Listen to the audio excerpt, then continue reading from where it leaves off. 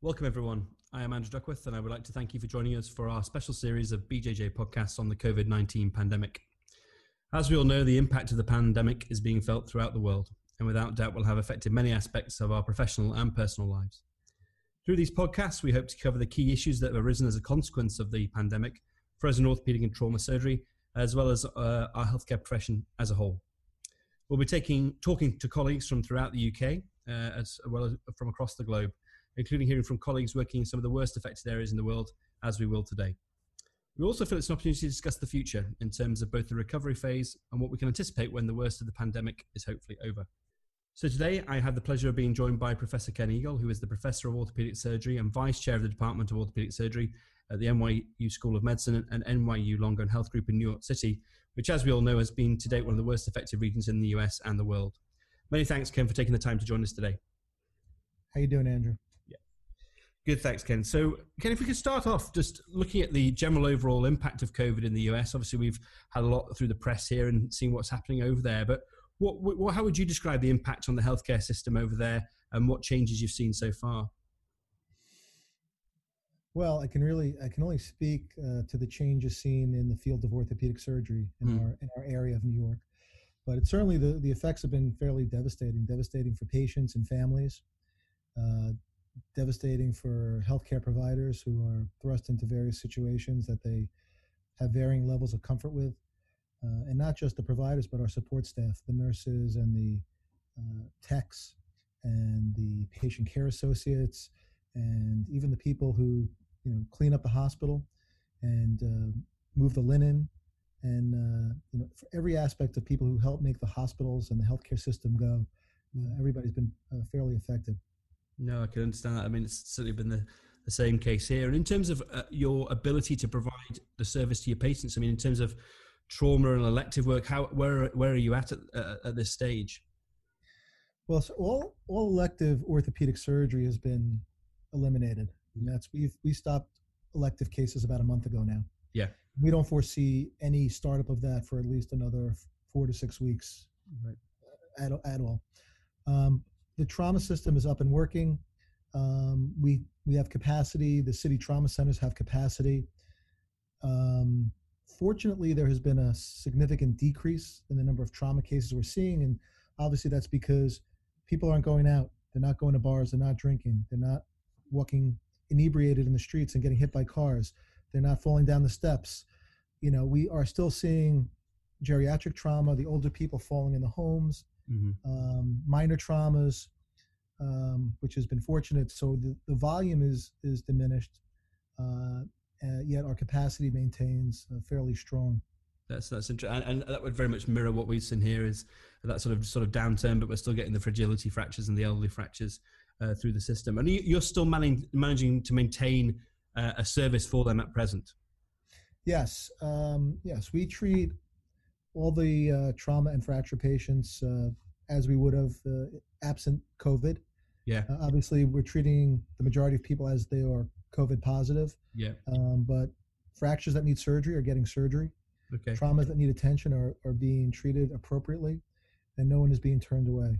Now, we have relaxed some of our indications. I've attempted to treat a couple of non-displaced hip fractures without surgery. With varying degrees of success. Sure. But other than that, it's pretty much in the trauma world, business as usual. And in terms of sort of your outpatient work or your office work, as you would call it, is that changed at all? Yes. I would say we're doing probably about 80-90% telehealth visits now. We have a pretty robust EMR, and we have a very good telehealth program built into it, and that's been working out very well. In fact, I'm sure it'll change the way we practice medicine after this whole thing is over, because we see that we can do a lot of things fairly efficiently using this technology. So that's been a unintended consequence, but maybe a bright spot. No, I think in trauma we're seeing. I'm still seeing people in the office, the post-ops that need their sutures removed, anybody with a potential wound issue, or people who need x-rays for follow-up, obviously need to come in. So we in trauma, probably are seeing more people than our sports and arthroplasty and spine colleagues are.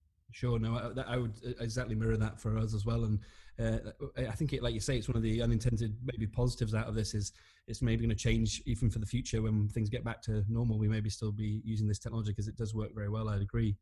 In terms of your staffing and sort of the community, have you lost your junior staff? Are they been seconded elsewhere to other parts to help out? It's an all hands on deck situation here. Right. Everybody has been redeployed.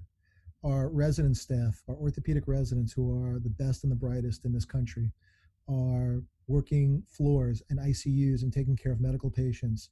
They're part of proning teams. They are working in the ED. Um, so they are working their butts off. Mm. Our faculty has also answered the call. Yeah. Faculty, people who are spine surgeons and arthroplasty surgeons and sports medicine docs, are donning protective equipment and going on and helping hospitalists manage patients on the floors, and where they can't, they're going to ICUs and helping manage patients in the ICUs. Everybody is doing everything they can, and they're really putting out an incredible effort here. Yeah, no, I'm sure in every hard hit area as well. No, I agree with you, Ken. Like, we've spoken to a few people, and I think that's been the overwhelming thing is that almost everybody to none is contributing, and keen to help. And I think no matter what specialty you are, somebody said on one of our previous podcasts is we're just all doctors at the moment and just helping out, as best we can. Correct. A lot of our residents and junior faculty have relearned how to operate the ventilators. Yes. And relearn the physics and the physiology involved. So it's crazy, isn't it? I know. In terms of that moves on to the community itself. How do you feel it has affected your teams and your colleagues? In terms of there is with this pandemic, there is obviously a fear for our own safety and our families as well. How have you all dealt with that? I think everybody deals with it a little differently. I think the number I heard, about 20% of our workforce has been affected in some way or another, being positive at some point and missing time from work. We've had 5 or 6 of our residents turn positive, and two of whom were fairly sick. A couple of my faculty colleagues have had to be hospitalized. Others who have been treated at home. Mm-hmm. The question I think you're asking is, how do we come to work and then go home and potentially expose our families? Different people are doing different things. Some people are staying away. Yeah. The city and the hotels in the city have offered free housing in their empty hotel rooms for healthcare workers. Our hospital is putting people up in empty dorm rooms. The food and service industry in New York is donating tons and tons of food to healthcare workers. Some people are going home and social distancing themselves from other members of their families within their own homes. Yeah. People, so everyone is doing it, in their own way. But I think everybody has in mind to keep their loved ones, their family, their friends safe. Absolutely. And that's obviously the first thing on our mind. We want to do everything we can for our patients and keep those who are important to us as safe as we can. Absolutely, and I think I couldn't have said it better. I think I totally agree. In terms of keeping safe, I mean, one of the issues which has come up a fair bit and is often in the press a lot is about the protective equipment. How have you found that in terms of, I suppose, the supplies of that more than anything? Has that been good where you are? Well, so again, speaking for NYU, yeah, and what I've seen, we have not had a problem with PPE. Now, that doesn't mean if you go to the floor and you're going from patient to patient that you might not find a yellow cover gown to put over. You might have to walk around to find one. But certainly everyone is provided with masks and face shields, and it's all there. Obviously, they're being a little bit conservative with the N95 masks because they're in short supply. So we're going to basically use them for about a week or so before we replace them. Right. I wear mine when I go to the OR. I cover it with another mask just so it doesn't get blood splattered, and I can maintain it. Yeah. But for the most part, I have not seen that. I know there are some outlying hospitals around New York where it has been a bit of a problem, and I think that was early on in the whole, pandemic when people didn't know where things were going. I think maybe supplies were being hoarded, and yeah. I don't know. I think it's easier to find a mask now than it is to find a roll of toilet paper, though. Yeah, I know, it's crazy. That was the first thing to go in New York. Yeah, no, it was same here. Same here. Still not figured out why completely, but yeah, no, I Yeah. know. And in terms of the testing, just out of interest, because we've had a variety of opinions on this. If somebody comes to your hospital and is admitted, does everybody get tested, or how are you working it at the moment? Well, if they're admitted for a pulmonary problem or presumed a PUI, presumed infection, then then they're getting tested. Yeah, If someone comes in with a broken leg and otherwise healthy, I don't believe they're getting tested. fine, fine. And I don't believe we're testing every single patient that needs surgery. Right. Yeah. Obviously, the majority of people who are presenting to hospitals nowadays are people who are, suspicious of having, the virus. Yeah, that's interesting. That's interesting. So moving on to sort of, Kelly, we're going to talk about a bit of research, but obviously research is, I'm sure in your institution is the same as around the world, and with ours is that everything's sort of on hold at the moment while we deal with the major clinical problem. But I know you're a very active department. What have you managed to maintain anything or try and keep anything going with all your projects? Well, we're certainly trying to keep, our databases going. So as patients with various conditions come in, we're trying to keep track of them Yeah. without enrolling them so that we can go back and try to contact them after when time allows.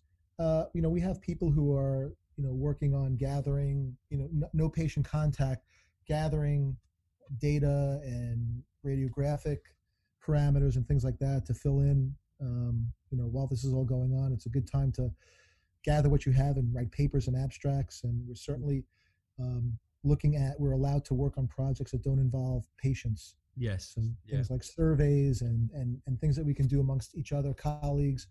We're trying to do that. And of course, we're going to try and keep track of everything we're doing in this pandemic, orthopedic trauma wise, so that we can maybe, be prepared a little bit better for the next time this comes around. Absolutely. I totally agree. And is there anything you've looked at in particular? I mean, one thing we started to look at here is obviously COVID positive patients and hip fractures. Is there anything in particular that you guys have started in terms of that, or? Yeah, we're looking at the same thing. Obviously there are people who have to be treated, and the majority of them, these elderly people that are coming in, and many of them are COVID positive, asymptomatic or symptomatic. Yeah. And, we're seeing a lot of, post-surgical pulmonary decompensation. Yeah. And we're seeing it even with regional anesthesia. So, obviously it changes the game a little bit, but, we're gonna take a look at everything in detail. Obviously, when we get a moment to do so. Absolutely. And sort of that leads into my sort of final sort of question, Ken, was in terms of the future. I mean, as I said to people before, we can't predict the future. Who knows how long this will last for and how we'll come out the other side of it. But how have you got any feel of from your institution how things are going to progress over the next couple of weeks to months in terms of, and what sort of challenges I suppose you think as trauma orthopedic surgery we're going to face moving forward? Well, I mean, obviously, I think the biggest challenge that we're going to have in trauma is if, God forbid, there was some type of mass casualty event on top of all this, with all of our resources diverted, towards this pandemic. And I think in the future, we're going to have to look at how we'll be able to manage multiple disasters, medical and mass casualty, that would potentially occur simultaneously. Yeah. But from the standpoint of getting back to normal, who can predict? I mean, no one's ever seen anything like this. I was here during 9/11, and we didn't think anything would ever get back to normal. But that was something that really only affected, our city and our area. The rest of the country and the rest of society, the rest of the world and the rest of the economy went on. But this is completely different. So I don't really answer for that. But I'm pretty certain that things will return to fairly normal lifestyle eventually. They always do. Will things be different? Yes. How they'll be different, I can't tell you. Yeah. But they certainly will be different. Hopefully, we'll learn less when we go back and do a deep dive into everything and figure out how we can approach this better in the future. And something will happen next time that we're not prepared for, and that's what happens. You always learn from each experience. That's what medicine is. Yeah. That's what this situation is going to be. And but I fully expect that this city, this country, the world is going to bounce back, and we will return to life as it was and will be.